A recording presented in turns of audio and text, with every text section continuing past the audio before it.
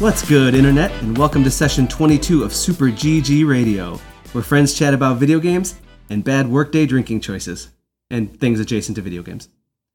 Since two of our hosts are doing Lord knows what, I've called in two space murder hobos to join me. The producer extraordinaire, Steve Dvorak. Hey, Steve. Hey, I was the sound designer for Transformers 3. You should be ashamed. I'm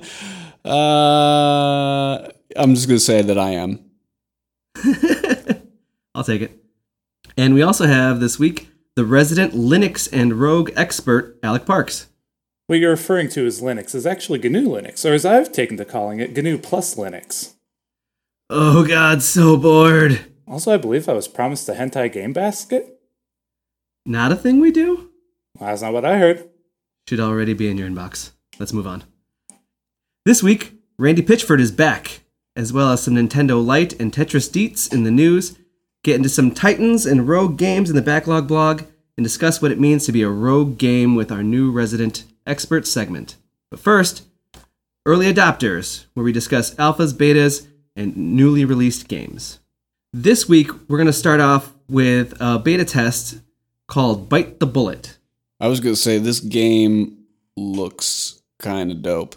And fun fact, because I was Googling it a lot, there's also a board game called Bite the Bullet where there's chocolate bullets. I didn't look any further into that. It seems delicious. Are they laced with cyanide? I don't know. I would assume that they have like the orange and raspberry fillings. Maybe like chocolate truffle style. Let me tell you though, you start this game off and the first thing it does, it kicks you in the face with like a metal guitar riff, and it's a splash screen of your hero muscle bound, like two guns just blasting away at zombies. It's a real good first impression. It actually kind of reminded me of the Army of Darkness poster. Yeah, it did. I think he had a bandana on, and he was, again, just abs for days. Way too many than any human would actually have.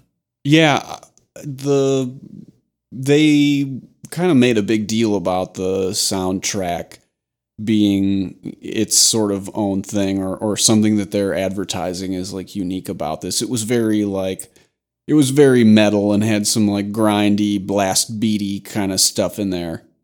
I liked it a lot. It definitely set the tone. It made me like want to just run down the street punching babies, which the game kind of has you do. That's like the vibe of the game.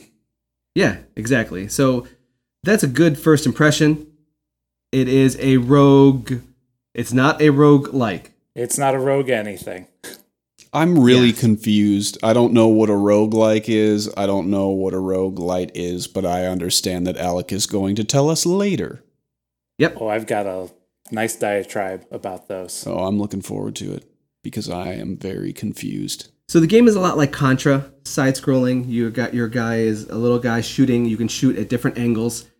And you have to go through the world killing different types of zombies and robot fighter planes? Did they look like fighter planes, Alec? They kind of reminded me of like birds more than planes, but yeah. They were like robot birds. Yeah. What struck me as interesting is you could eat everything you killed. Yes. Even the metal. Yeah, even the metal birds. The game has their spin on the Contra formula is the fact that you can eat every enemy. You shoot them until they get into a dazed state. Then you can eat them for different nutritional values that play into your gameplay. Yeah, you're looking at just three basic ones: calories, fat, and protein. And you have too much fat, your character becomes slow and sluggish. And I assume that there are other benefits, but I didn't get the chance to, I guess, eat enough that it actually, made an effect on my gameplay. I just saw the sluggishness of the fat. Did you guys eat any plants? Yes, I did eat a few plants. Those give you more static power-ups, or they tend to, or temporary power-ups. They have additional boosts aside from the calories that you gain. Yeah. And you'll see like buckets of, like, it'll say a bucket of milk, and that will be, or a big glass of milk, and that'll be mostly fat. And again, you get these stats that will help as you play, and there, of course, per level, there's different goals. It'll say like only eat one of every single type of zombie, or if you eat a zombie that I believe was rotting, you'll see a green aura around it. It then re-rolls the stats on your guns because your guns have different stats as far as they can do secondary attacks, or they will do more damage or have higher critical chance. And that's where all the things that you collect from eating, all the nutrition you collect from eating, gets used. You need to have certain amount of calories, protein, and fat to do different things. And the higher you are for those, the more you can do add abilities or re-roll abilities. Okay. Yeah, and so it does give you, like, again, a re-roll stats. It's a common feature, but it's interesting to see this in a Contra style game. The artwork was great. It looked a lot like Metal Slug or Contra, which is, again, some of my favorites. Yeah, it also, some of the enemies and art had like what's the mutant? Was it Mutant TV? What am I thinking? Yes. Of? Yeah. Smash TV. Smash TV. It very much like aesthetically gave me a Smash TV vibe, especially like some of the bosses. Yeah, it definitely looked like that to me. The level variation looked good from what I saw so far, but I didn't see it in my time playing. I don't know if that is completely finished yet, but from the art design that I've seen from some of the press stuff, it actually looks really cool. It looks very interesting to see different variations. I know in our game we were on a train, and then we were also in the sewer. Did you make it into a different background or like level design? That was as far as I got, was just the first level, which seemed to be broken up into 2 stages. It was train to sewer, then sewer to train, and I died too quickly to actually get much farther than that. Difficulty is part of the game. It's definitely something, because you only have 3 lives and you do have an HP meter. So you have to watch how far you're going, and then you have 3 lives to make it through a multi-tiered level. So it becomes you have to survive, you have to get the upgrades, you have to do what you need to do to make it to the end. Well, and so how many like hours of gameplay would you guys say that you got in this run? I want to say I played about 3-4 hours. How about you, Alec? Well, I played about an hour to 2. So my question is, did you have enough time in there to sort of appreciate some of the RPG elements because they really talk about like the different class specs that you can do. I was kind of interested about like the vegetarian one where you can't eat anything but vegetables anymore, but then you get all these buffs. Also, there's like the Gorivore where you only can eat meat. Did you guys get a chance to sort of experience any of the variation with this skills? So here is what's going on there. You level up and you get skill points. These skill points can be put into not a tree. You know how they have skill trees in a lot of games. This is a web that starts you in the center and splits outward, giving you all these different abilities that you can pick and choose where you want to go. My issue with it was that it wasn't innately explained to me in a tutorial. So I was going through and I was making it pretty far without the first ability they give you, which is a double jump. And I had to figure out my own way around these platforming challenges, which became insanely difficult to me. And I asked Alec and Getty, and I was like, is this insanely difficult? They're like, oh, you don't have the double jump. But I didn't know that there was a skill tree or skill web. But the other part is that the skill web is so big, and you said that there's all these variations, which I would be excited and love to do. But it seems like they're handed out at a snail's pace. So leveling at a certain point became a little, for me, it seemed very daunting. It seemed like that was a huge mountain to climb because I think I leveled up twice and I got 5 points each. And each skill, the big, powerful, cool-looking different skills were 10 points at minimum. Gotcha. So it would probably be nice if they made it, like scaled it so that the leveling was a little bit faster.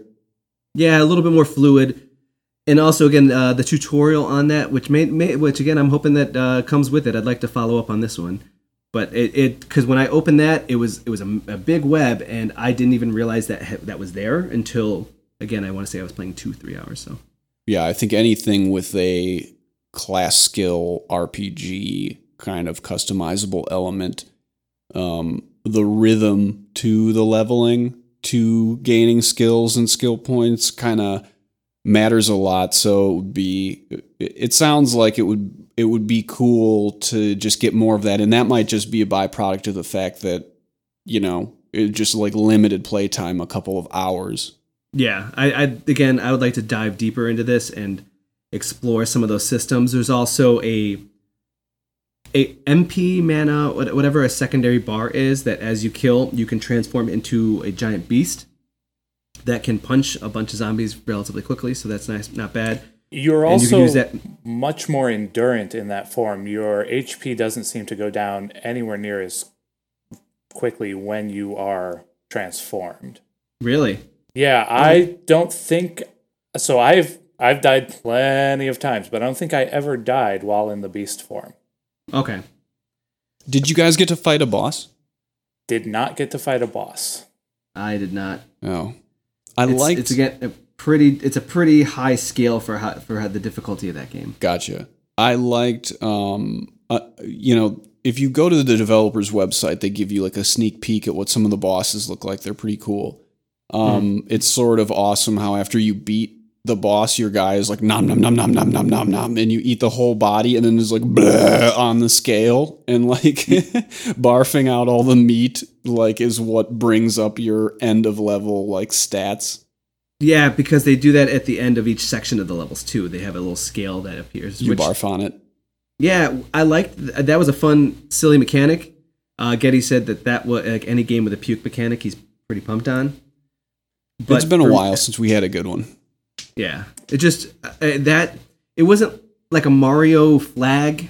It wasn't immediately apparent that I was at the end of the level. I was hoping for like something a little bit more ceremonious, like, oh, this is like the end. You know that this is the end. You made it to the end. I walking up to that scale for the first time, I was confused. Gotcha. Yeah, but it's rocking out fun, man. It's fast paced. You're moving around. You're shooting. You're killing. You're eating. What do you think, Alex? Alec? What is your see, now this is just going to get confusing. I'm really excited about it. It's got a lot of potential, and I'm always willing to support any developer who brings a native Linux build. There you go, Linux in the house, right? Yeah. I personally, this game looks really cool. That like the whole RPG hybrid styles of games are kind of what I like. So this is definitely a game that I would think about buying when it comes out. It looks really awesome. It's the thing to remember is that the way that the combat system is, the way that the weapons are kind of randomized, the drops that you get with different stats that you can re-roll, it means that you're going to end up replaying the level a lot, so it does kind of get a little grindy. But if you're looking for humor, this is fantastic humor. The wit with the Maitre D at the beginning was on point. I chuckled many times during that opening. Yeah, talking to the head of your time travel agency, I think. Was it time travel or just space military guy? I couldn't remember. But either way, talking to your boss, talking to your assistant, talking to the janitor who hooks you up, it was all really good back and forth, and definitely again made me laugh. Oh, you need a stand still button. That's the one thing that's my biggest concern. A stand still button, so you can aim your shots everywhere. Oh, is it like you just start running and never stop? It's not. I mean, you can stop. Yeah, but it's when you're playing Contra, there's a button to make you plant your feet, so that way when you're aiming, if you're trying to aim at an upward angle, you're not running forward as well. Oh, right. So I think that's like a big concern for me. Yeah, important point. Yeah. Overall, I can't wait to follow up on this one. I want to reach out to the developers and give them some pointers, see if they want to come in for an interview. That'd be a lot of fun. So, Alec, tell me about this game, Rogue Empire. I haven't heard of this one. So this one came out 6 or so months ago, I want to say, on Steam, and it's been tickling my eye for a while. Picked it up during the summer sale, and it's got a lot of your roguelike mechanics. It's turn-based, levels are randomly generated, and if you die, you start the game over. Okay. Dude, that's like the most brutal of all mechanics, where like you just can't die at all. Pretty much. But they're also a little bit more forgiving. Most of the times when you die, it's a learning experience. There's something that you probably should have played differently. I tend to approach most games in this genre with a conservative play style. Mm-hmm. And going through the story mode, it's a 20-level descent through a dungeon crawl, to search for an amulet. And I haven't died yet, and I'm about 7 levels into it. Okay. When playing through the more wide open campaign that includes an overland map and has much more to it, that one I did die after about 4 levels into the first dungeon. So there are multiple dungeons? In this adventure mode, that one has multiple dungeons throughout the map, and your goal is to bring down these barriers around all of the capitals from the first shadow. That's the big bad that they present in the opening of the game. Okay. And now, can you tell me what combat's like? Well, so it's all turn-based. It's the standard mechanic is typically a bump to attack, meaning that you attempt to move into something's space, and that performs the attack, and it's all turn-based. Okay. So you can sit there and decide for a week, if you wanted to, exactly what you're going to do to try to live through this scenario, this particular turn. Okay. Oh, so it's like a Crypt of the Necrodancer, if you've ever played that one. Yeah, it is, except their turns are music based, so you're trying to move on the beat. Yeah. With this, there's no impetus to move at all, to take a turn. Yeah, in Crypt there's a character who doesn't go on the beat. You can do it whenever you want. The bard.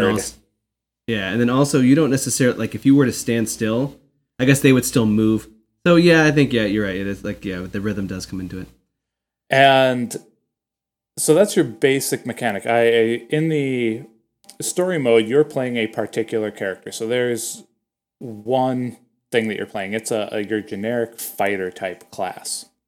Mm-hmm. In the adventure mode, you have I only created one adventurer at this time, and I played through, there were, I want to say, 6 different races and 6 different classes that you could choose from. Oh, they give you a lot of variability. Yes, so much replayability, so much variability. And I went with random, and I wound up being some kind of human druid.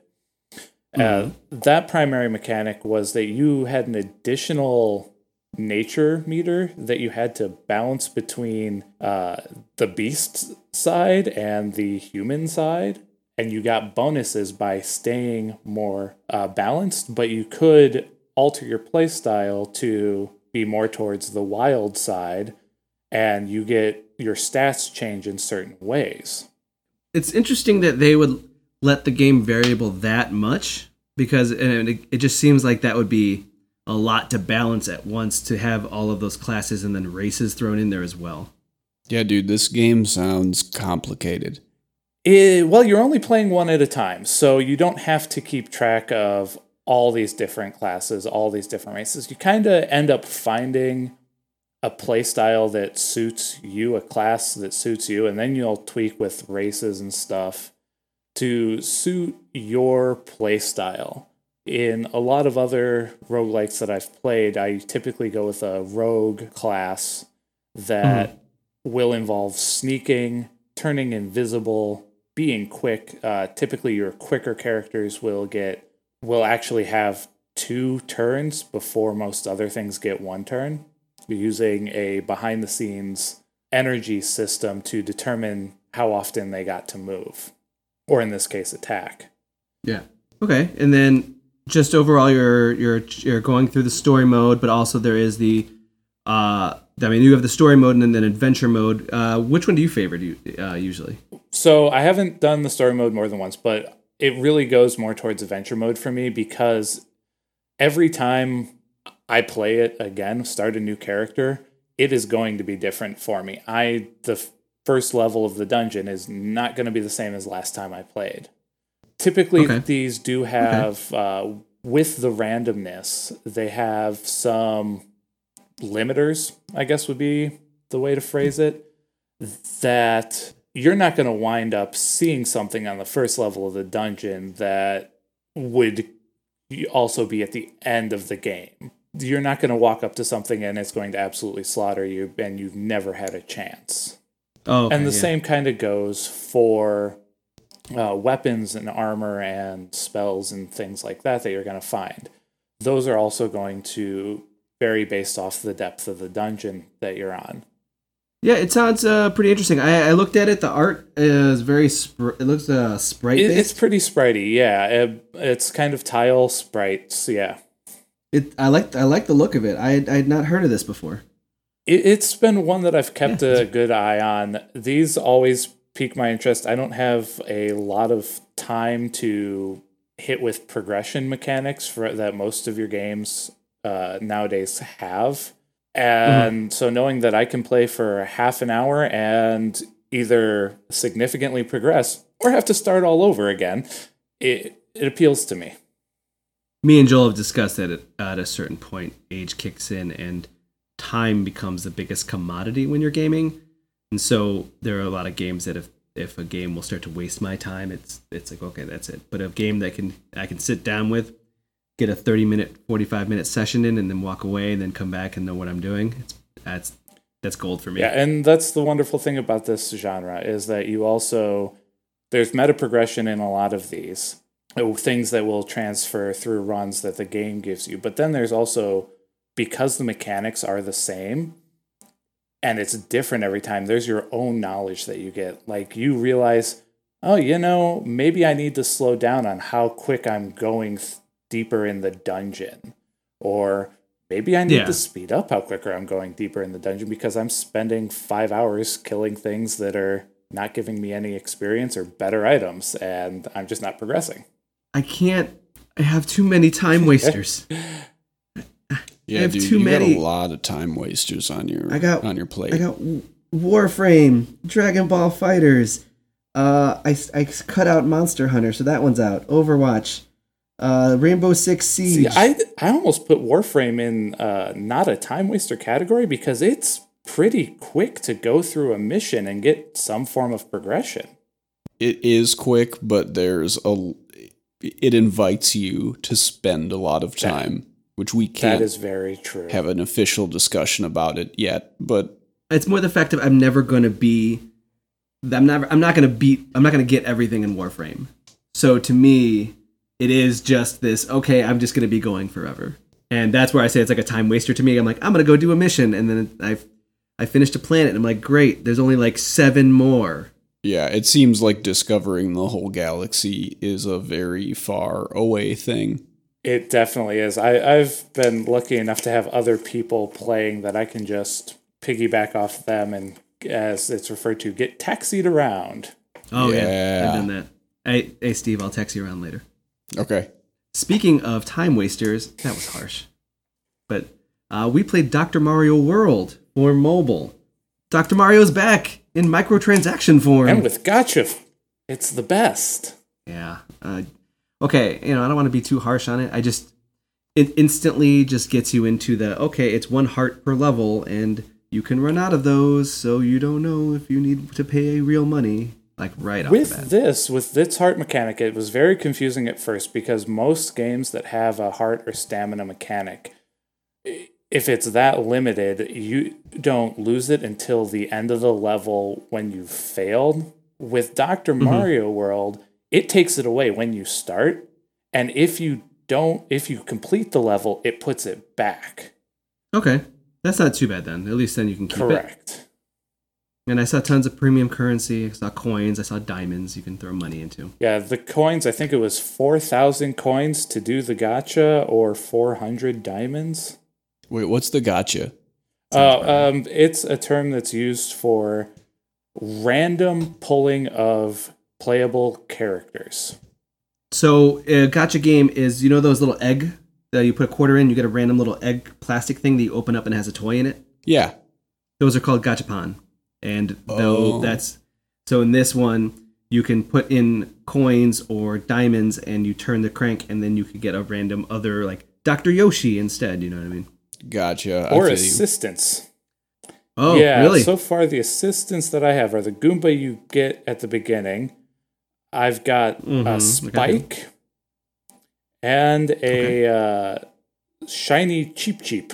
Or Spiny Cheep Cheep. Oh, I like Do Cheep the Cheeps. Goombas have like other medical roles? Like, is it dressed like a nurse or something? Ooh, I would like a Goomba in a doctor's That coat. would be pretty awesome. Yeah. It looks like only your I'd major pay money for that. characters get to be doctors, and everybody that you meet along a normal level is your assistant. Very classic. Classic. Okay. Well, it's got, if you've ever played Mario Run, or Nintendo has done 2 other games, I believe, I can't remember what the other 2 were, but they have a really nice polish and finish to their games. Everything is brightly colored, shiny, very well rendered graphics. The artwork is top notch, but I'm still finding that they're stumbling on their gameplay. The games that I've played, at least, I just haven't been like. We did a episode, I want to say 5 episodes ago, where Getty played the Mario Kart mobile beta, and even that he said it was very in your face with all of these different microtransactions. Overall, the game is Dr. Mario. You have your capsules, you have your viruses, who now talk. What the fuck? I did not notice it. There were talking viruses? Yes, it was very strange and different. Sounds It was terrifying. Something that is different Yeah, from this, from previous Dr. Mario incarnations, is that instead of the pills falling and you moving them, they float up.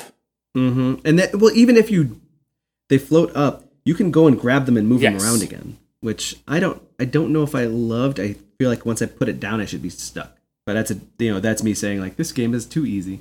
But That's fair enough. Yeah, I mean, it definitely does change your thought process on it. But I still failed one level that was time based. Oh yeah, you know what? You're right. I can see it. There's a versus mode I didn't get a chance to unlock, but I can imagine that could be some good times. I did unlock it, but I didn't try it. I just want a simple phone time waster that doesn't require internet connection. Yeah, I think that's a tall order. When I went on vacation, I went through all of my phone games, and I was like, okay, can't do this one, can't do this one. I made a list, and I was like, okay, just so I know what games can I play? You know, what games can I play when I don't have service? And I went through and made a list, and I put them in their own separate folder. And I was like, well, these are going to be my time wasters on this trip. Guys, I've literally never played a phone game. I got some games for you. All right. Yeah, we'll talk about Florence off air. I'm game for those games. They've got everything on the phone. Everything. I know, the emails and the text messages, the Uber. I recently downloaded an app that's a metronome. Ooh. Ooh, I've got a okay. ukulele tuner. Nice. That voice modulator that was on there. Ooh. I got my like Stardew Valley wiki guide. Nice. And let's not forget the There we best go. thing about the internet. Porn. Here. I'm getting us out of here. Let's take some of those Dr. Mario happy pills and drift off to break. When we continue, we will have some news.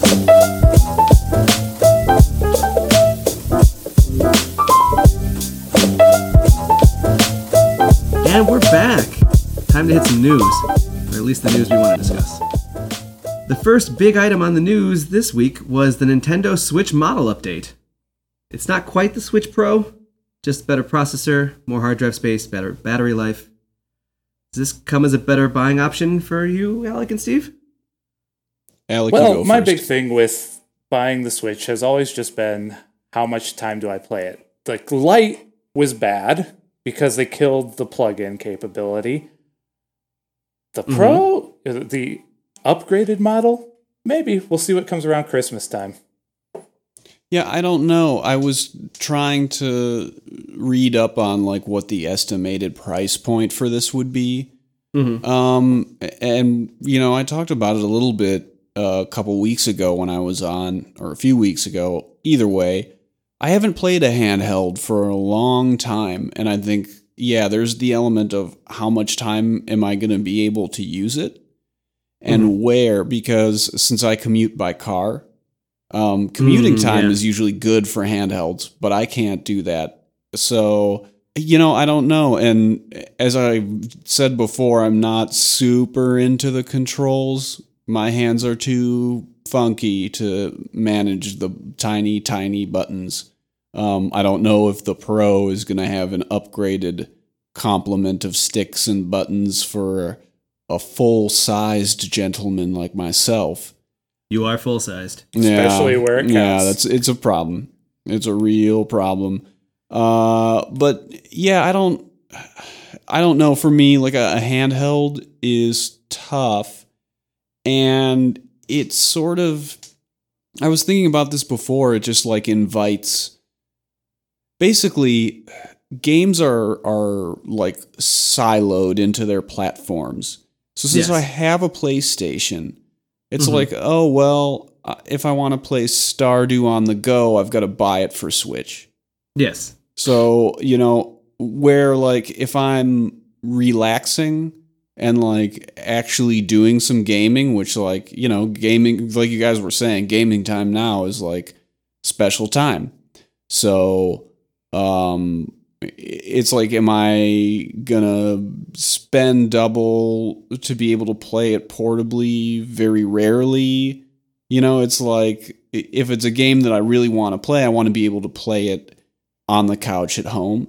Yeah. And so, true. You know, without like a cross save kind of thing, which will never happen between like a Microsoft device and a Sony device and a Nintendo device, it's kind of prohibitive to me. So the upgraded features don't really make a big difference to me personally. I will say, me playing the Switch, I drive to work and there is downtime at my work, or I've actually gone to the gym and rode my bike 10 miles while playing a game. And that's not a bad idea. The ability to, the functionality to be able to put it into sleep mode and toss it in my bag and not look at it for 3 days, take it out of my bag, hit take it out of sleep mode, and I'm right back to where I was. So you like having a DS? That is nice. The Switch Lite is the death knell. And honestly, hot take, I didn't particularly enjoy the 3DS. I love my 3DS, you monster. I'm told that I'm a minority.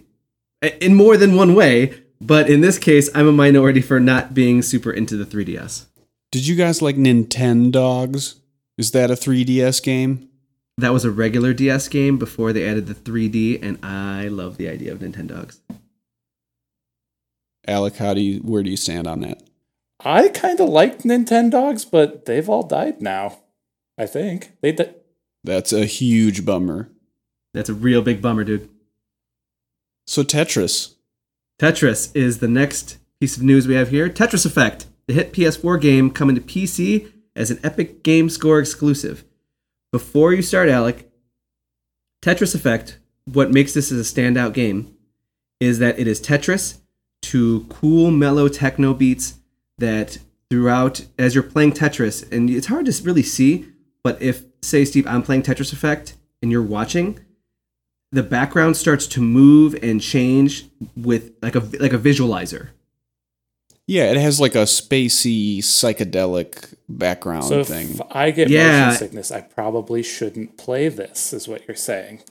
Yes, exactly. I hear it's great in VR, but it is coming to PC because it was a PS4 exclusive. It's coming to the Epic Game Store.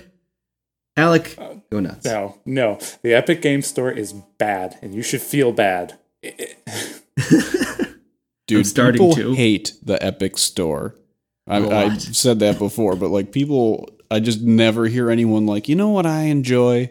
The Epic Game Store. It's my favorite. So I really like the idea of the Epic Game Store. Competition is a good thing, but the way that Epic is doing it, I feel is hurting. Hey, those of us in the minority, Alex. Steam has done so much in the past couple of years for people gaming on Linux. They have contributed to open source software to give better compatibility to Windows games, but by Epic not having a Linux launcher, by Epic having those exclusives, it's limiting the ability for anybody who professionally ports games to be able to port those in a timely manner to actually reflect the Linux market. It's preventing people from finding issues in the compatibility layers of Wine and Proton, which Steam is going back and contributing to. Epic doesn't, other than having a launcher, Epic doesn't have to do any of this stuff itself. All of the contributions Steam has made to Linux gaming is out there, open, and free for anybody to use and implement. So your beef is essentially that they could make all of their content available to Linux users, but choose not to. That is the big beef. Especially the Easy Anti-Cheat is a typical anti-cheat soft protection inclusion that was recently purchased by Epic. They had on their roadmap Linux support, which is huge. A lot of people playing things like League of Legends and... Is it the picture of that bear? Yes? Maybe? Okay. Whenever I see companies using the anti-cheat engine, it has a picture of a little Yeah, that blue sounds bear. right. Okay. They were working on Linux support and Wine and Proton support, but that got axed when Epic purchased Easy Anti-Cheat. I could see that. I've been playing some beta tests on Epic, and I've seen that anti-cheat like left and right. And Valve has their own anti-cheat, but it's not a problem. Yeah. I mean, what can you say? It's kind of...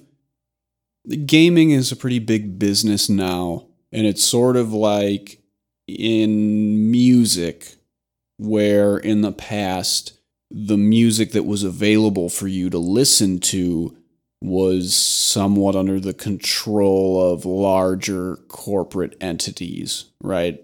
And so games were kind of the same way because, you had a relative, handful of major developers and publishers, and those were the people who made games that you could find and play on one of your consoles or on your computer. And so now it's sort of opened, there were ROMs so that you could get cracked versions of old games that you can't play anymore. And now you have Steam and Epic where, they're trying to capitalize on this availability of content where like so many indie games, so much stuff is out there. Everybody wants a piece of that. And so they're trying to do whatever they can, to actually not compete, to lock stuff down, to control elements. And so, yeah, I guess I can see why people get pissed off by that because it's kind of going the other way where like things have opened up.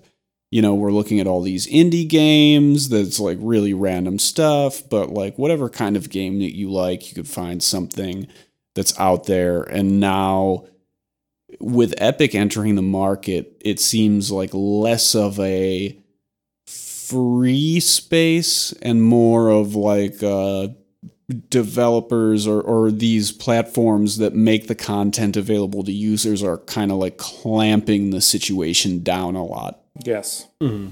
And don't get me wrong, I'm not going to say that Steam is perfect. Because the other part is that they get then also developers get that bigger cut, which is always a positive side, because considering that a lot of these people are doing a lot of crunch time, and people aren't able to pay, and support their families, and so them getting a bigger cut's always better. So that's a point in favor of the Epic Store, but it does come at the cost of some of these users. And as you say, there are dozens. According to wait, has Epic changed it up so that they're paying the developers more to have their content on Epic than because last I heard they were like the same as Steam. No, Steam, it takes a 30% cut, and I think Epic is 18%.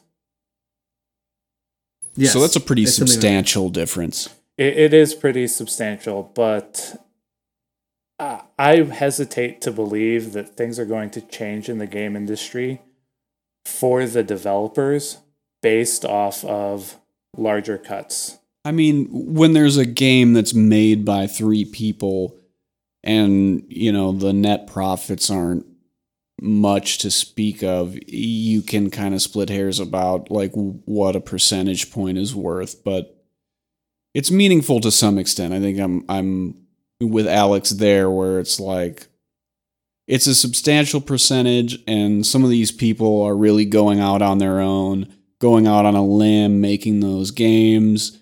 So it is nice for them to be able to get that bigger cut. But on your end, Alec, with the developers getting a bigger cut, they still need an audience, so the more people who can get the content off of Epic is important. And like which way the scale tips in that, we don't know. It's always a chicken and egg type thing.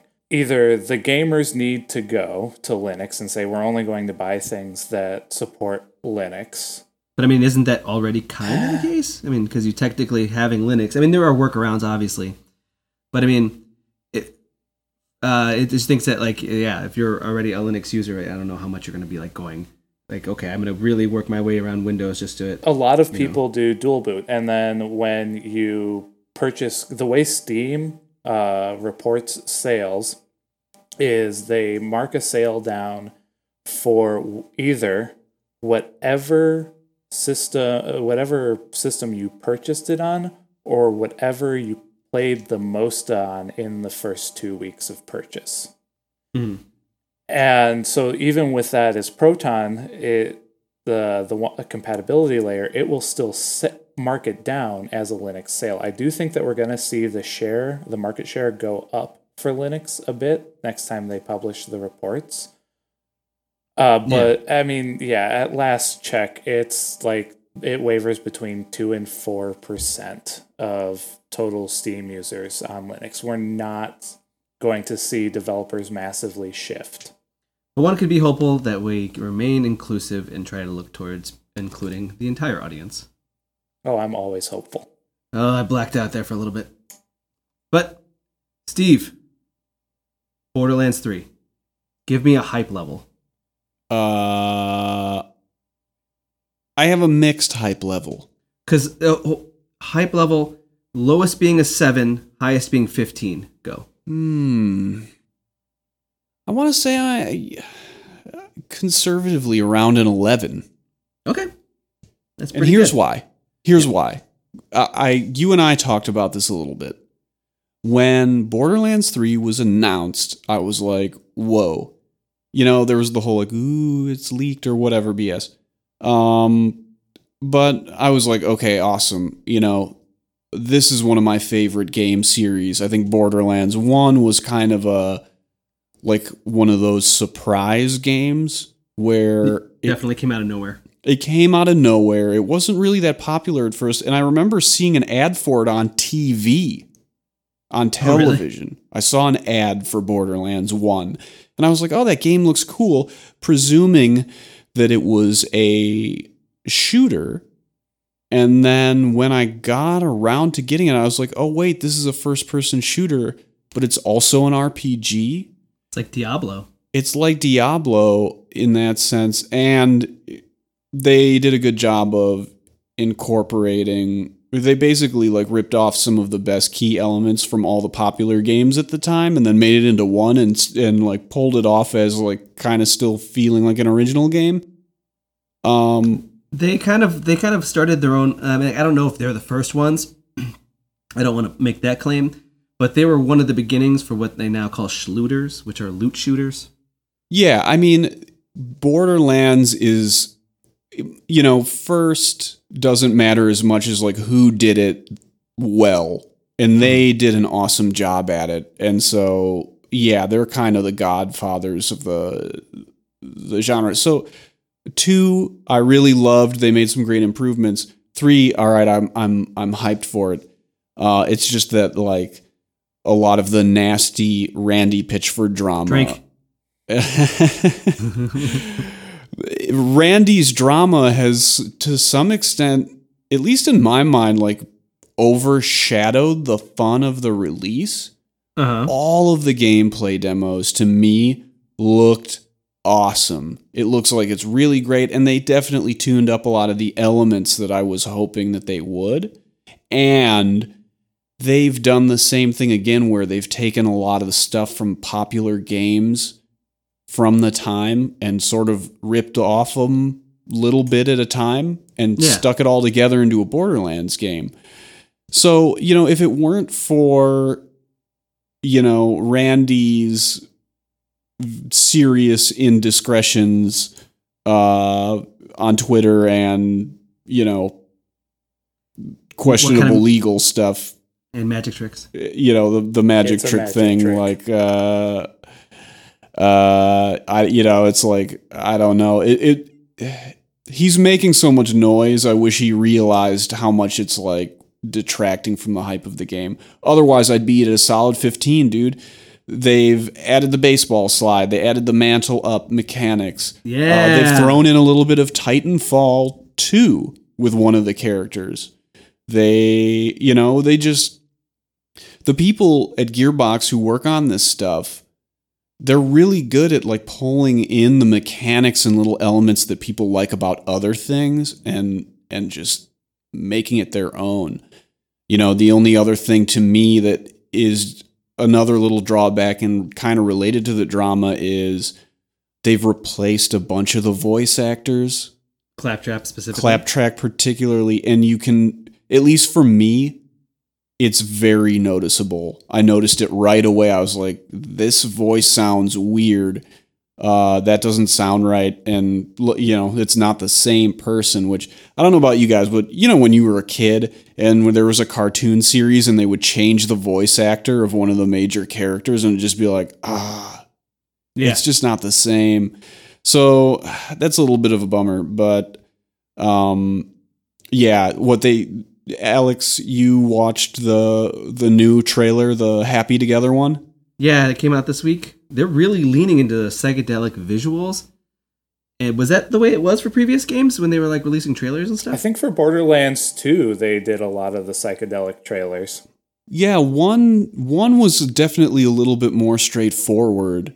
I don't really remember trailers that much. I mean, the game itself isn't that psychedelic, but maybe a little. I don't know. But the people who make this stuff, they definitely have a sense of humor about themselves and what they do. So, yeah, it was a good trailer, even though it kind of like has nothing to do with the game. I also noticed that in the trailer at the beginning, it has Claptrap, but he doesn't talk. And he doesn't talk in this trailer, which is weird. Yeah, and that made me think. I was like, oh, man, they don't even have that guy. Oh, maybe you think he maybe bailed after he was done recording his promos?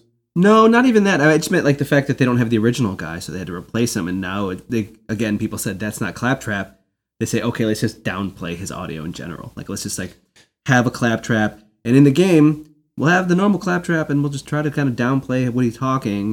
Like I have him talk as much as he used to say like, oh, I don't want to talk as much because he's not the same actor. Dude, I really think that replacing those voice actors was a mistake.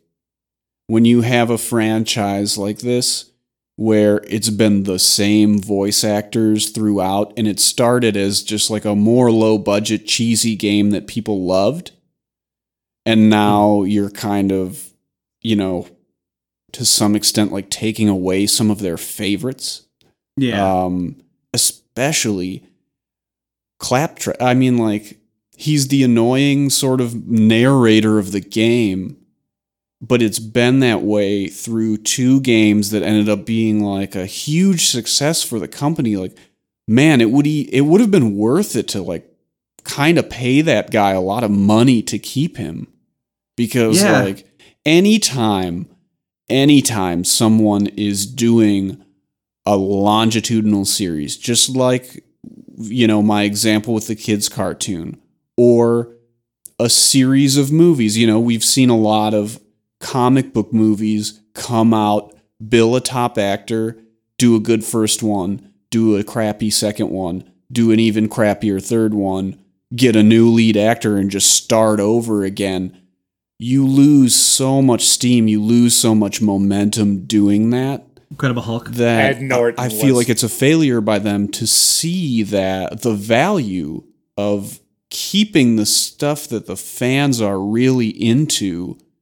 Like, you got to keep that. You got to kind of hang on to that. I don't know. No, I completely agree.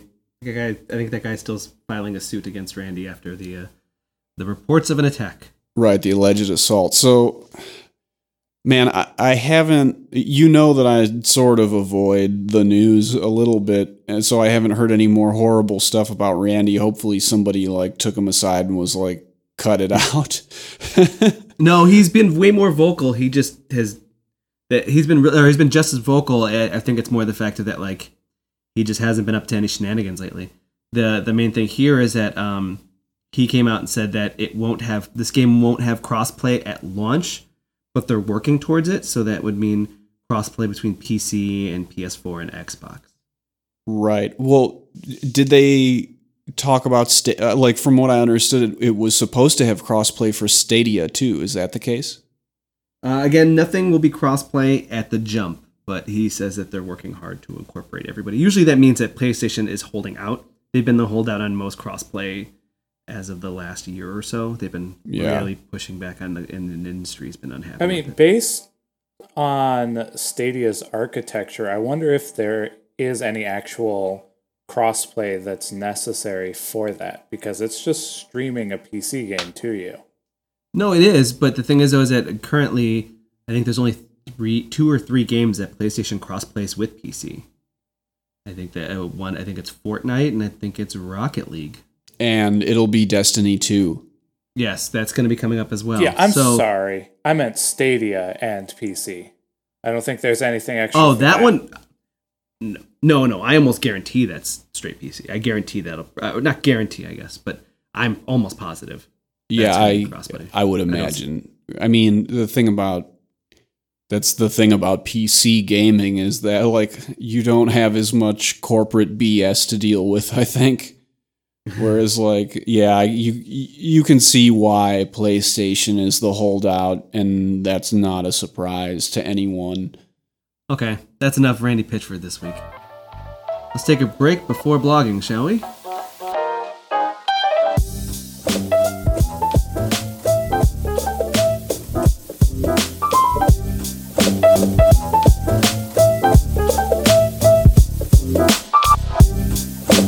And we're back with some backlogging, where we play games that we should have played when they were still in the zeitgeist. Let's hit the blog.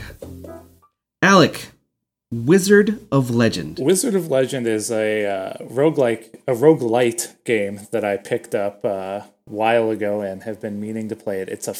It's an action style game. You're playing as... The game starts off as you're a wizard in modern times, and you're going to this museum that talks about the Wizard of Legend of yore and the wizard contests that they used to regularly hold. And then you get through the museum and poof, you're back in time at the Wizard of Legend games. Okay. And you're going through, you get, you start every run with 4 moves. You have your basic signature, or your basic attack that is a quick, almost no recharge type of move.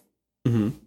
You've got a movement spell that the base one is just a dash, and the one I ended up liking quite a bit was you drop down a electro ball at every point that you dash, and then it connects them all and electrocutes anything that was in your path. Oh, wow. Yeah. You get a powerful move that is flashier but has a charge time. Mm-hmm. And then you have your signature spell that is also a flashier move, but as you chain combos, it charges up a meter, and it will make this signature move even more powerful. Okay. Enhancements. Yeah, enhancements. It's got your basic, you go through runs of these levels within a castle. You have a 3 segments, or 2 sub-segments, and then a boss, and that happens 3 times. And every time the enemies get stronger, get more specialized, and the order of the castles and the bosses change each time you play. It gives it that nice element of randomness. Okay, yeah. And a run can take about 5-10 minutes, or up to, I think the longest one took me half an hour. Oh, okay, yeah. Oh, that's a good amount of time. And my only criticism of this game is that it's only got local multiplayer, no networked multiplayer. Okay, and that's something you would want to be playing with like some friends on. Yeah, actually, after I started playing it on the PC, I went over to a friend's house who had it on their Switch, and that was a blast. Yes, I've been debating this one on Switch.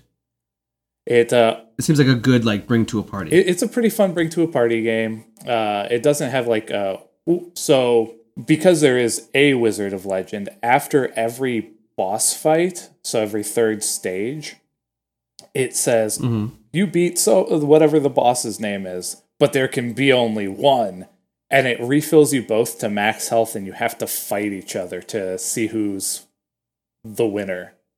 So you're the Highlander? And sometimes. Yeah. Who was your favorite Highlander? Don't ask me. I don't know this one. I have I really don't know. Christopher Lambert? Lambert. It's Lambert. Is it Lambert? He's French. Yeah. That makes sense. He was also Raiden. Yes, he was. He was. I think my favorite Highlander was Sean Connery because he was playing a Spanish character and made no effort to change his accent. He was a Scotsman playing an Egyptian pretending to be Spanish. Yeah, with just like a real thick Scottish accent, just like when he was James Bond and he was supposed to be British. Yep. And all of his other movies where he makes absolutely no effort on the accent front. And never. Bless him American for it. Treasure. Love that accent. Even though he's not American. And there's only 3 movies. Only 3. Dude, Indiana Jones and the Last Crusade. Yes. I guess it's not a Highlander. Are you sure, though? It could be. Maybe it is. Maybe Indiana was a Highlander. Alec, do you think you'll continue with Wizard of Legend? Oh, absolutely. It's fun to, when I've got just a little bit of time to mess around, pick it up, do a couple of quick runs, see how far I can get with different combinations of spells, and put it back down. Nice. Again, that sounds perfect for my Switch. Do it. Now, Steve, I don't make... we are all friends here, and when it comes down to the end of the year, you always try to make, just internally, a top 10 games of the year. And in my case, in Joel's case, a lot of the times, those games don't even come out at the right year. You know, it's like, oh, well, I've been playing this game even though it's old. Titanfall 2 has been my game of the year twice. Once when it came out, and then a year later after when I finished it. Tell me about Titanfall 2. All right, Titanfall 2. This game, as I recall, now, like I had been out of the gaming scene for many years, which this game's release fell in there. I feel like this game had a lot of hype, and it was like highly, highly rated. Is that right? Yeah. Okay, so it's a first-person shooter with a twist. They've added the acrobatics, which are like more common now in shooters. So like my re-entry to gaming was Destiny 2, and they've added some acrobatic stuff. The baseball slide is like in everything now, and that's in Titanfall 2, along with like the wall run, and they have that little mechanic where you can kind of like scan the area and it sort of shows you where to run. Yeah. So that's to me, like when I watched trailers, that was a lot of what they showed was like wall running and flying through the air and zip lining. Yeah. The other aspect is the Titans themselves. You like get into the Titan, it's like a mech, and now you have sort of a mech control. The action controls when you're in the Titan aren't that different from normal. It's a little bit different. It gives you a little bit of a different feel. You're slow. You're hulking around. You're slowly moving. You're hulking. You're slow. You can't jump, but you also have that like special ability menu. And one of the nice things is that your Titan, you know, while your human character picks up weapons along the way like a normal shooter would, so does your Titan, and you can sort of change your loadout at any time. So it does give you like on the spot variability with how you're playing when you're in your Titan. I think when I was going into it, I was, you know, when you look at it, when you look at the trailers and stuff, it just made me think of Mech Warrior, which is a serious throwback. Yeah. Which was, you know, you're in a mech, similar concept, but that game played more like a flight simulator than a shooter, as I remember. Yeah. Whereas this, the mech controls are a little bit easier, so it makes it kind of easy to jump into your Titan and you battle other mechs. And you can switch things around easily, and you can regain health as the Titan pretty easily. My last backlog blog was Bulletstorm, and sort of in the same vein, I feel like graphically they had a similar look, and it was a fast game. Those shooters are like a very fast. I also just happened to play a little bit of Doom with one of my brothers on Sunday, which was like ultra fast. Like all these games are like so fast. Dude, one day let's talk about Doom, man. Well, let's do that. So the point being is it's fast. Not quite that fast, but it's fast. One of the things, and you know I've been playing Apex Legends a little bit. Yes. One of the things that stuck out to me from Apex, but that's obviously they drew from Titanfall 2, is the guns. They have sort of a distinct sound.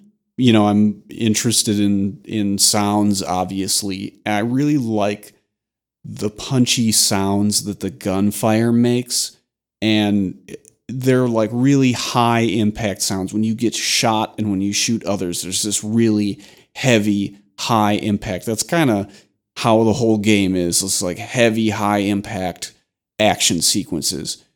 And unlike your conventional shooter, which I feel like shooters have gotten away from this for the most part, this is one where you can only hold 2 guns at a time. Yeah. And so you're just, you know, they'll populate the areas with enemies that use a particular gun. So if you run out of ammo, you just have to like grab one off the ground and that's your other gun.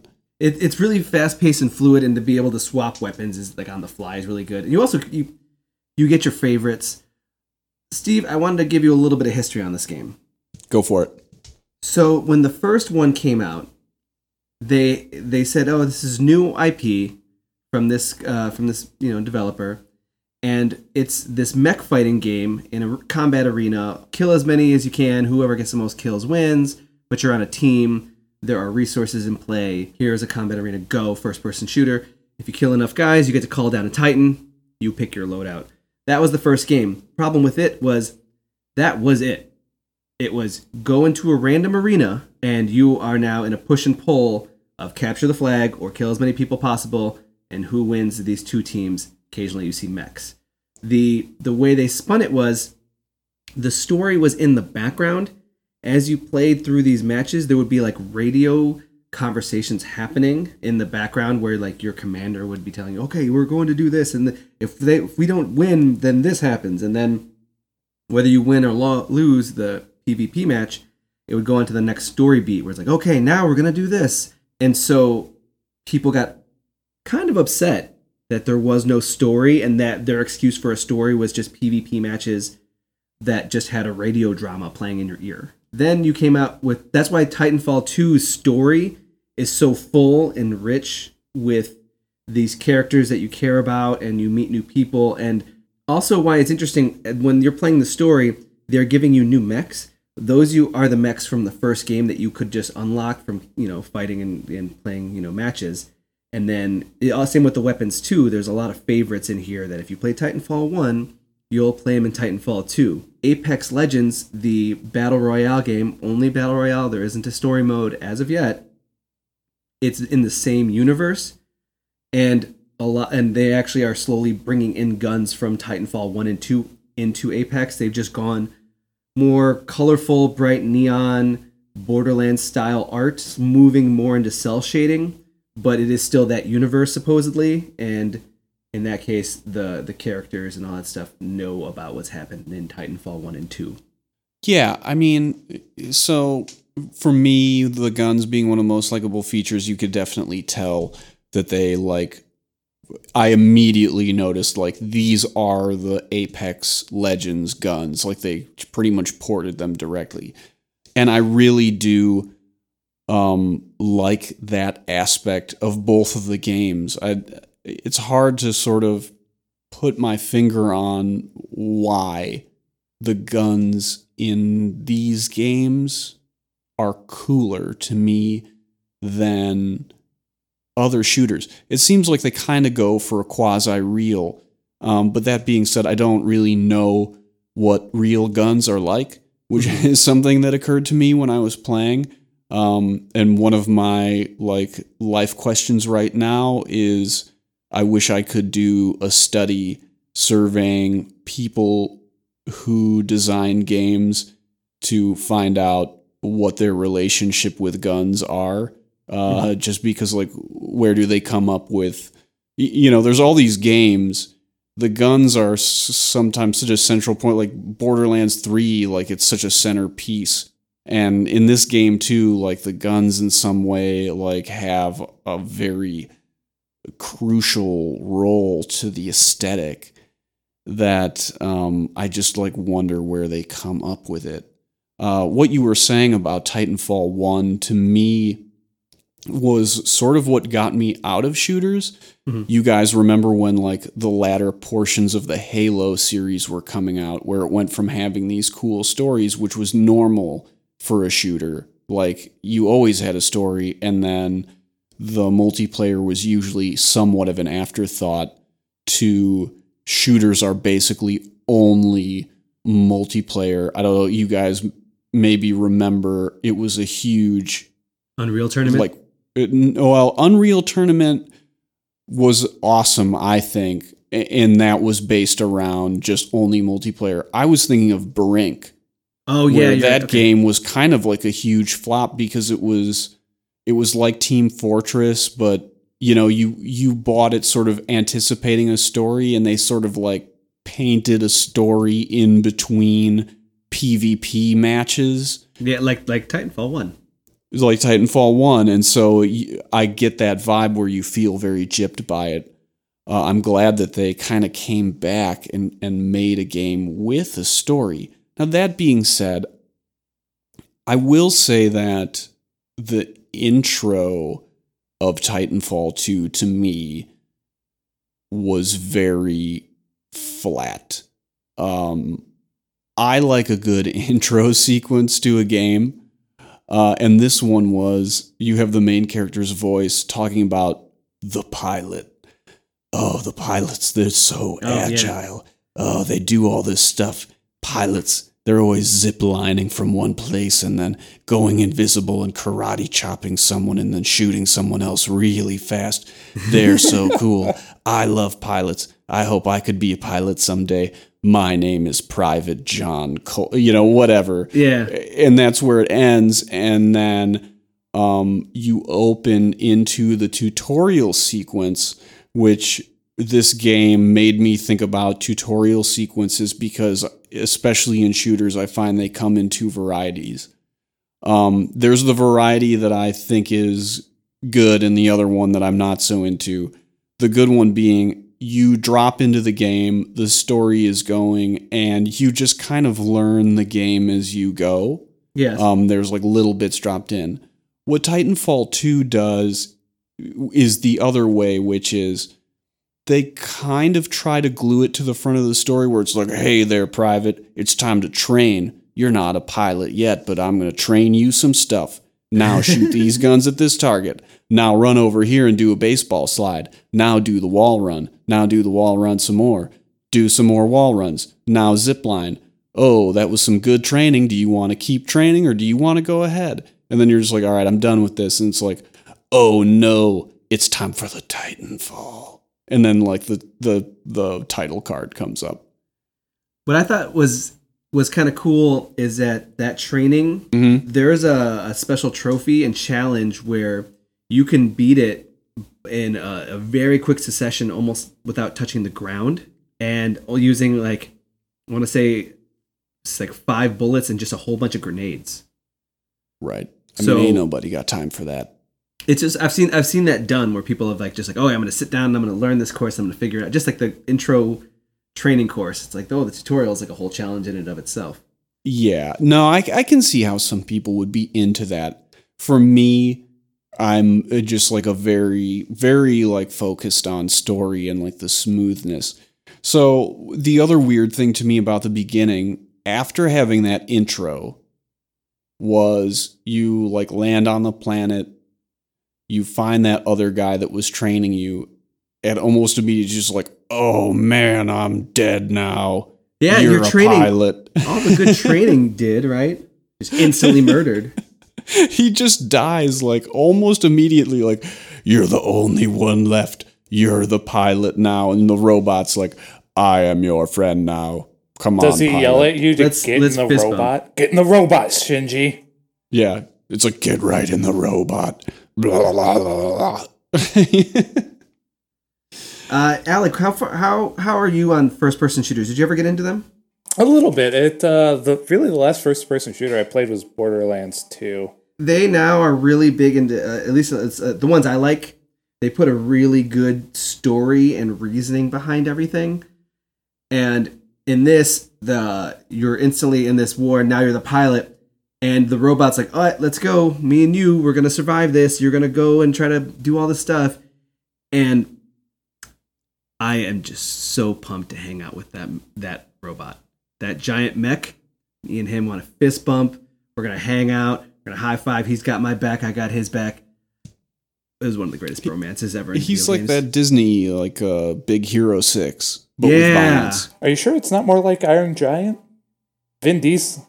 It's a lot more like Because then you Iron get Giant. Vin Diesel. Well, except for he's very... Well, he's not that chatty, but he does say more than I feel like the Iron Giant did. For sure. Also not played by Vin Diesel. Mm-hmm. But so you do have your robot buddy, and that sort of becomes the part to carry you through the story, because basically the robot knows a lot more than you. So he's like, all right, we gotta go find this like higher ranking officer. You go there, you get like a time traveling device from him. So there is a lot of wacky stuff where you can turn invisible. The grenade situation is pretty cool. You get like different types of grenades or C4. In these cases, I like things that make me feel like it's a puzzle. So when I see I'm across a ravine and then there is like 6 enemies shooting at me, and I can use a grapple hook to go behind them, baseball slide, grab one, snap one's neck, pull out my gun, and shoot the other one, and then turn invisible, and then drop a grenade and kill 4 more, all in the span of, I want to say, 5 seconds. That game's pretty good. Yeah, that's what this game is all about, is like basically these sort of combo attack sequences, but within the context of a first-person shooter. The little feature where you come up with like the ghost pilot and it shows you where to go. Yeah. I almost feel like doesn't need to be there. It's almost like kind of makes it too easy. It takes away a little bit. Like you don't have to use it. Mm-hmm. But at first I just thought it was like, I was just doing it every time. It just kind of shows you where to go rather than leaving you to figure it out. I guess there's like a middle ground there where if they didn't have it, you might just like die a whole bunch of times and get overly frustrated. It's more about the fact that like I was asking Alec about what was his experience with first person shooters, considering that Borderlands was the last one. Sometimes the story is so much worth it that having the assistance in there makes it tolerable to get to the next story point that makes you very interested. I know I had some problems in Wolfenstein, the latest one, and that game is fantastic, and that story is bonkers. You go to the moon, and then you just crash land from the moon directly into Nazi headquarters, and like stuff happens, but it just at a certain point I toned it down because I just kind of want to get to the next story beat. I want to see what happens. I like these characters. I like what's going on. Not in love with some of the shooting, and in this case, I could see that being where somebody who's inexperienced just hitting that button like, okay, where am I? How am I jumping? How am I wall running now? Yeah, I mean, it's a good conceit for that reason. And games where they're really trying to up the story element usually give you some kind of option or guideline to make getting to the next story beat easier. So overall, I haven't finished the game yet, so I might have more to say. I'm not sure how long it is. I started playing it on Sunday. Mm-hmm. This was a game that I got for like $7 on one of the PlayStation Network sales. Mm-hmm. It's a good game. There's stuff that I like about it. I'm not sure what my like final feeling about it is. I don't think I'm as blown away by it as the hype made it. And that might just be a retrospection thing where the ziplining and the wall running and some of that other stuff isn't as new to me now, whereas it may have been at that time. For me, it came down to there are like a bullet storm. You have a lot of cheesy kind of in your face, like, trying to be edgy. But yeah, games like Doom, Wolfenstein, and Titanfall 2, the way that the game plays in that story, the way it goes, I know it's a little bit more generic in that case, but for me, it was about the dramatic set pieces where it'll be an explosion, you'll jump off a cliff, and then you'll be caught by your Titan, and like that kind of cinematic play. Or the standout section for me was you were in a factory that built houses, prefab houses on floor pieces, like fake grass, and then the house is stuck to the floor, and they were hanging them sideways, and you had to climb up into a window of a house, and the house is sideways, and then climb up the stairs, and then jump out the window to the next house, and you're in these sideways houses, running from enemies, and it just was so cool that you have to wall run up inside a house that's that's tilted sideways. And yeah, and I mean, what's cool is you start at the beginning of the prefab process, and you're following the assembly line all the way through. So it didn't really even occur to me that they were building house. I mean, I think your robot says it at some point, but you realize like, oh, there's like chairs. Now there's a wall. Now there's stairs. Like what? And then like all of a sudden there's grass and things like that. That was definitely a very visually interesting sequence, a creative idea. And I'm not saying that Titanfall 2 is more generic. I agree with you about, like, you have your Bulletstorm where it's just like, oh man, like, fuck, let me shoot this guy in the balls with a shotgun. Fucking shit. You know, like, really cheesy, over the top, like, let's make this as ridiculous and gory as possible. I think that Titanfall 2 is much more thoughtful. I would more compare it to, like, the early Halos, stuff like that. Although right now I might not be feeling like that epically overwhelmed by the game, it's definitely great in the sense that it's a fresh idea in the shooter genre. It adds some of that, like, cinema element back to it. Like we've discussed, like, they've taken the idea of, like, the sound and impact of gun combat, which has just been done and done and done, and made it fresh in a subtle way. Overall, the art is pretty good, and we'll see, you know, and I might be singing a different tune when I get to the end. I can't say because I haven't finished, so I don't know where the story goes. And I like the combat as a human, and I like the combat as a Titan. So, you know, I feel like I'm going to come into some more Titan combat. I think the Titan combat for me is harder, which is good. Like, it gives you... Yeah. It just mixes up the challenge. And, like, the wall running and stuff, even though I might not, like, feels ho-hum a little bit, I don't know. It does add something. I think, you know, shooters, as I said, the genre to me had kind of gone really flat. You know, it was like Halo 3 took it down, and then you had Gears come back. But so, like, this is something to reinvigorate the genre when it came out, and I think I can really see why it has lasting appeal. And I mean, it was definitely worth the $7. It also isn't. It doesn't overstay its welcome, and in fact, kind of leaves you wanting more. I think the campaign was roughly around 4 to 6 hours, and like when you have a Doom or a Wolfenstein, I think those were like 12 to 15. So it does, like, give you the gives you the gist, and then the other thing I recommend after you beat it, hop on the multiplayer. Just give it a shot, and you're now comfortable with those weapons. You're now comfortable grappling. You're now comfortable, and it's a smooth transition. It's nice. It's a good way to onboard you into seeing what a layout would be for you, a loadout. To, you know, I like this gun and this gun, and I like this Titan and this weapon. So it's overall just a really nice package. The online was a lot of fun because you could make these groups of like clubs and have like a guild almost, and then you could just have matches with those people. Yeah, I mean, I got the feeling right away that Apex Legends is a thing, probably because they knew that they had hit something good with the multiplayer in Titanfall 2. Yeah. I'm guessing that, like, the multiplayer is pretty good. 6 hours to me is too short of a story. I really think it should be 20.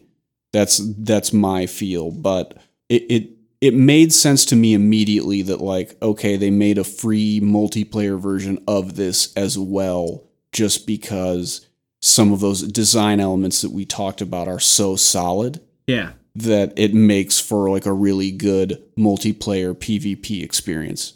Exactly. With that, let's take a break and stand by for Titanfall when we return in a new segment.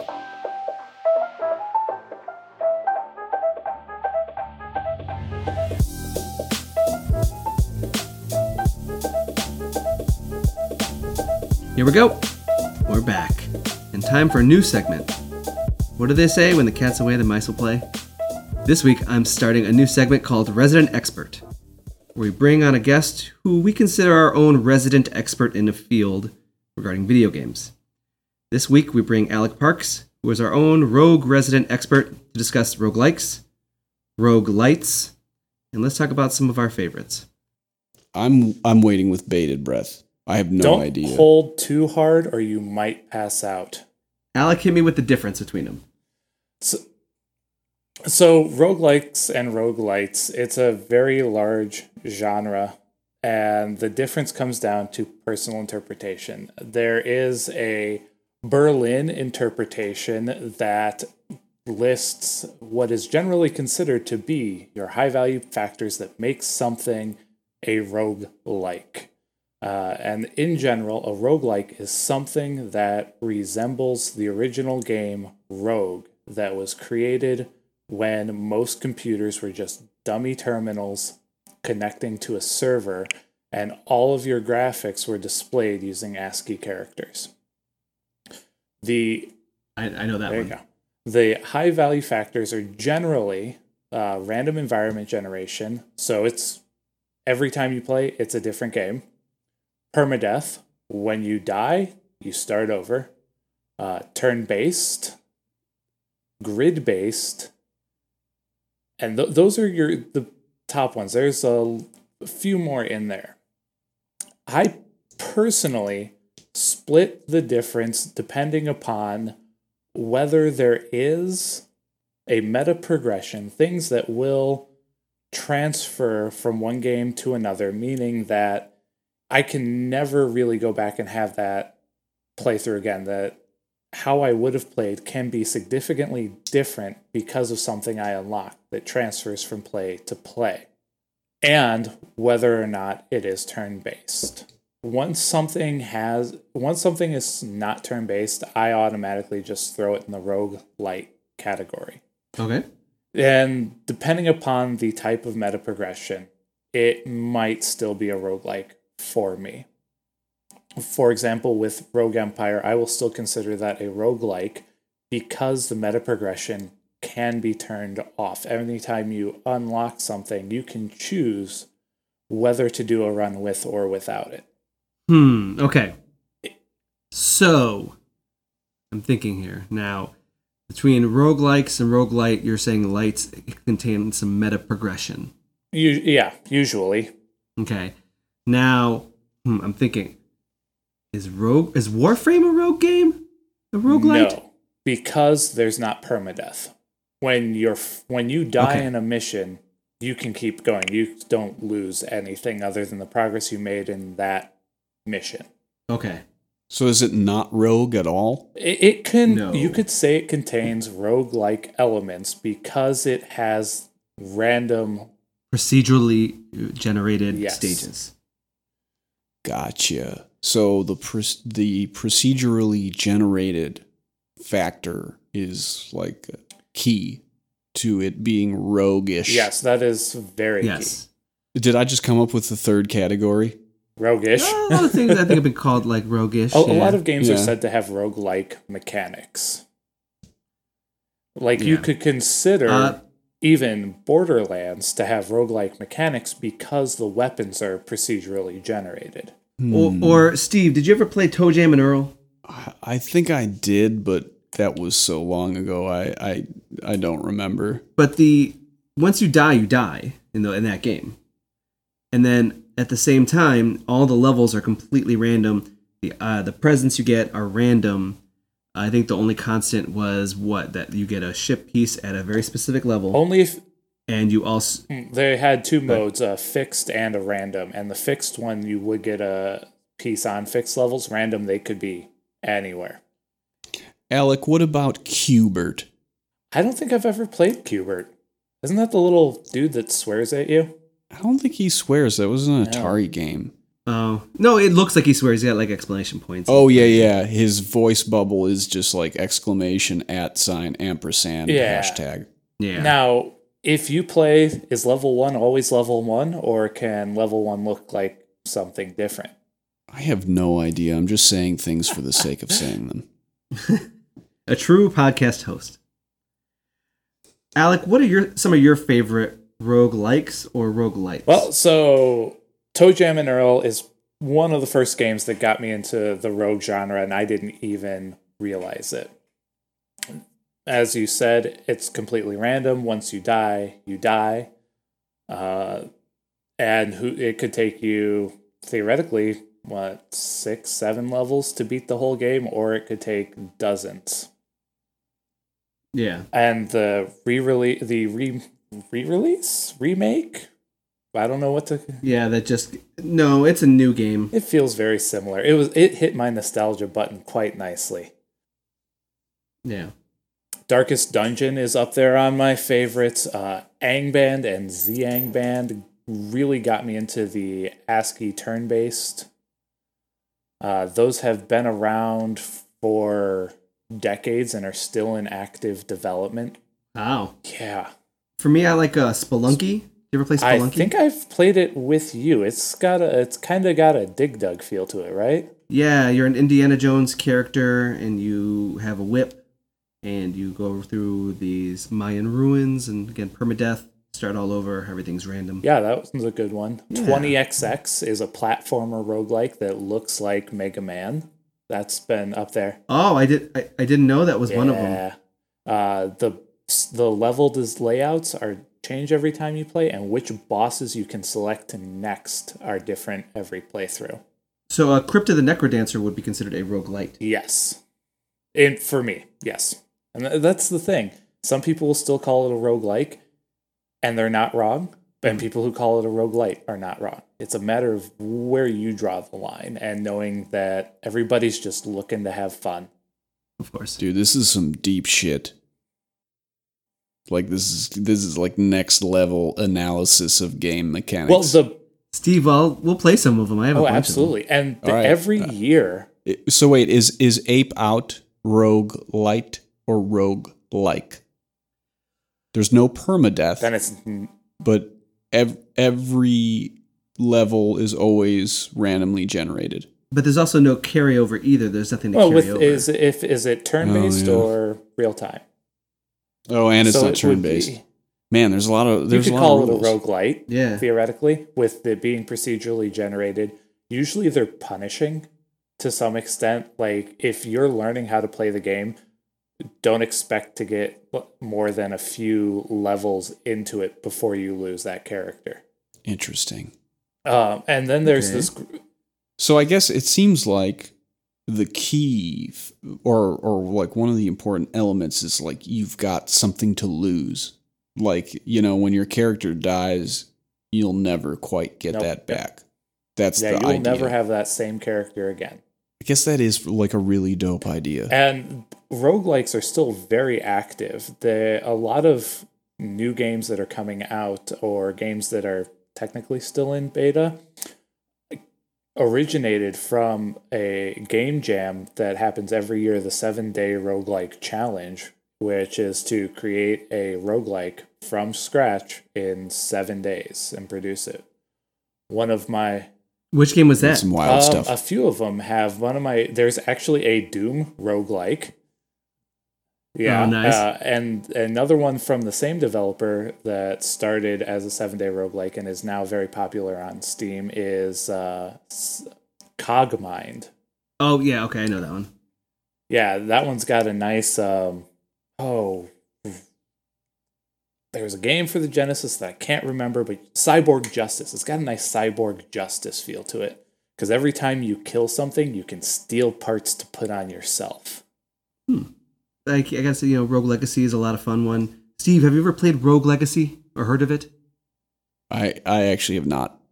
It's a neat platforming game where you're going into a castle to avenge your father and to explore, and there's 4 different wings, each one with a boss. But when you die, it says that was that person, and then you have to choose between 3 different heirs he had, and then you get, like, the next one is his child. And so the more times you die, the more that you are killing the lineage of the family. And by the end, they give you how many of the family members have died trying to, avenge the person before them. That's really interesting. What's cooler is that each one has a genetic trait to them. Some guy's really big, some guy's really small. Some guy has IBS, so when he jumps, he farts. And there's some that are colorblind. Yep, so the game's black and white. There's one... Oh, that's pretty interesting. interesting. There's one that reverses your controls left and right. Crazy. I like that idea. That is a very cool idea. And that one has some pretty... What about Rogue from X-Men? No. Not quite. Not quite. But she is, She is rogue. Doesn't that make her at least rogue? Ish. Like She's rogue-ish. she's rogue-ish for sure, but not, I mean, she's like fully rogue. No.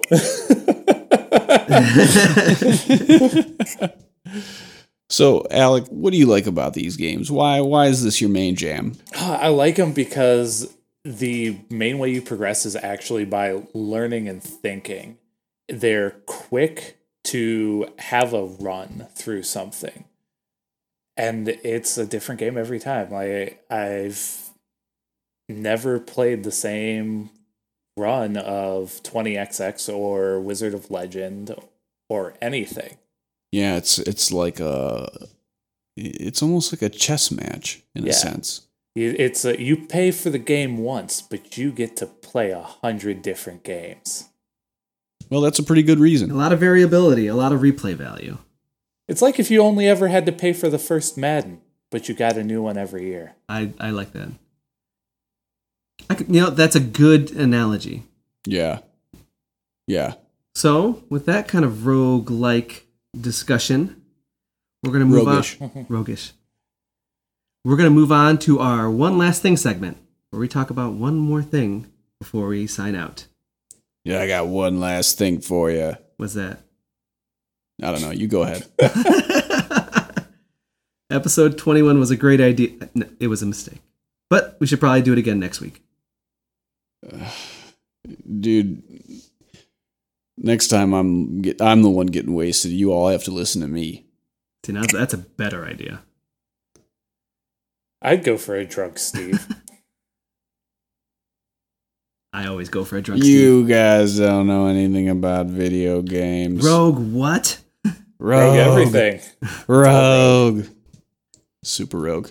Alec, what about you? Do you got a last thing? Don't do anything I wouldn't do, and don't do anything I would do either. Thanks, Alec. I'll take that into consideration. So we can only do things that you would never have thought of doing Yes, or not doing? Beyond the scope. Very narrow. Do things I might do, All right. Okay. or Plausibility. things I might not do. That seems doable, actually. Yeah, that seems more doable. I suppose you could do things I've already done. You know what? That falls out of that scope. But if you've already Is that done it, something you would do? but if you've already done it, is that something you would do? I don't know. Maybe not again. Maybe not something you would do again. Yeah. But there then we it'd go. be something I wouldn't do. We're getting too deep here. I'll take us out of here. Yeah, I think this episode is turning into a rogue-like. Very random. We're all about to die. It's never going to come Life back. is the ultimate roguelike. And that will be it for this week's Super GG Radio. I'm cutting you guys off. This episode's already long. Before we go, you can find us on Twitter at Super GG Radio and twitch.tv/Super GG Radio, where, I don't know, Steve, you streaming anything? I only stream when you ask me to. Ooh. Get that Titanfall going. All right. Awesome. And I will continue to promise to play auto chess. And I'm also just trying to find out if I have enough time to sit down and do like an hour and a half of playing 2 matches. So what you need to do is put it on your computer on an emulator and stream it. It's not a bad idea. If you'd like to reach us with questions or input, our email address is superggradio@gmail.com, and provide a review on iTunes or write the name of our podcast in the bathroom stalls of your choice. I really gotta start reading these things before I say them.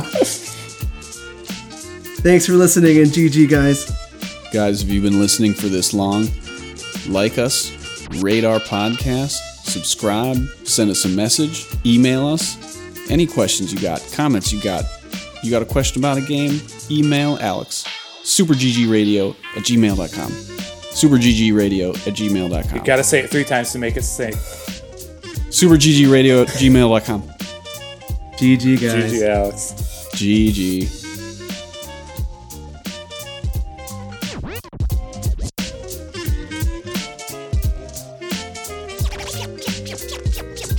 Check it.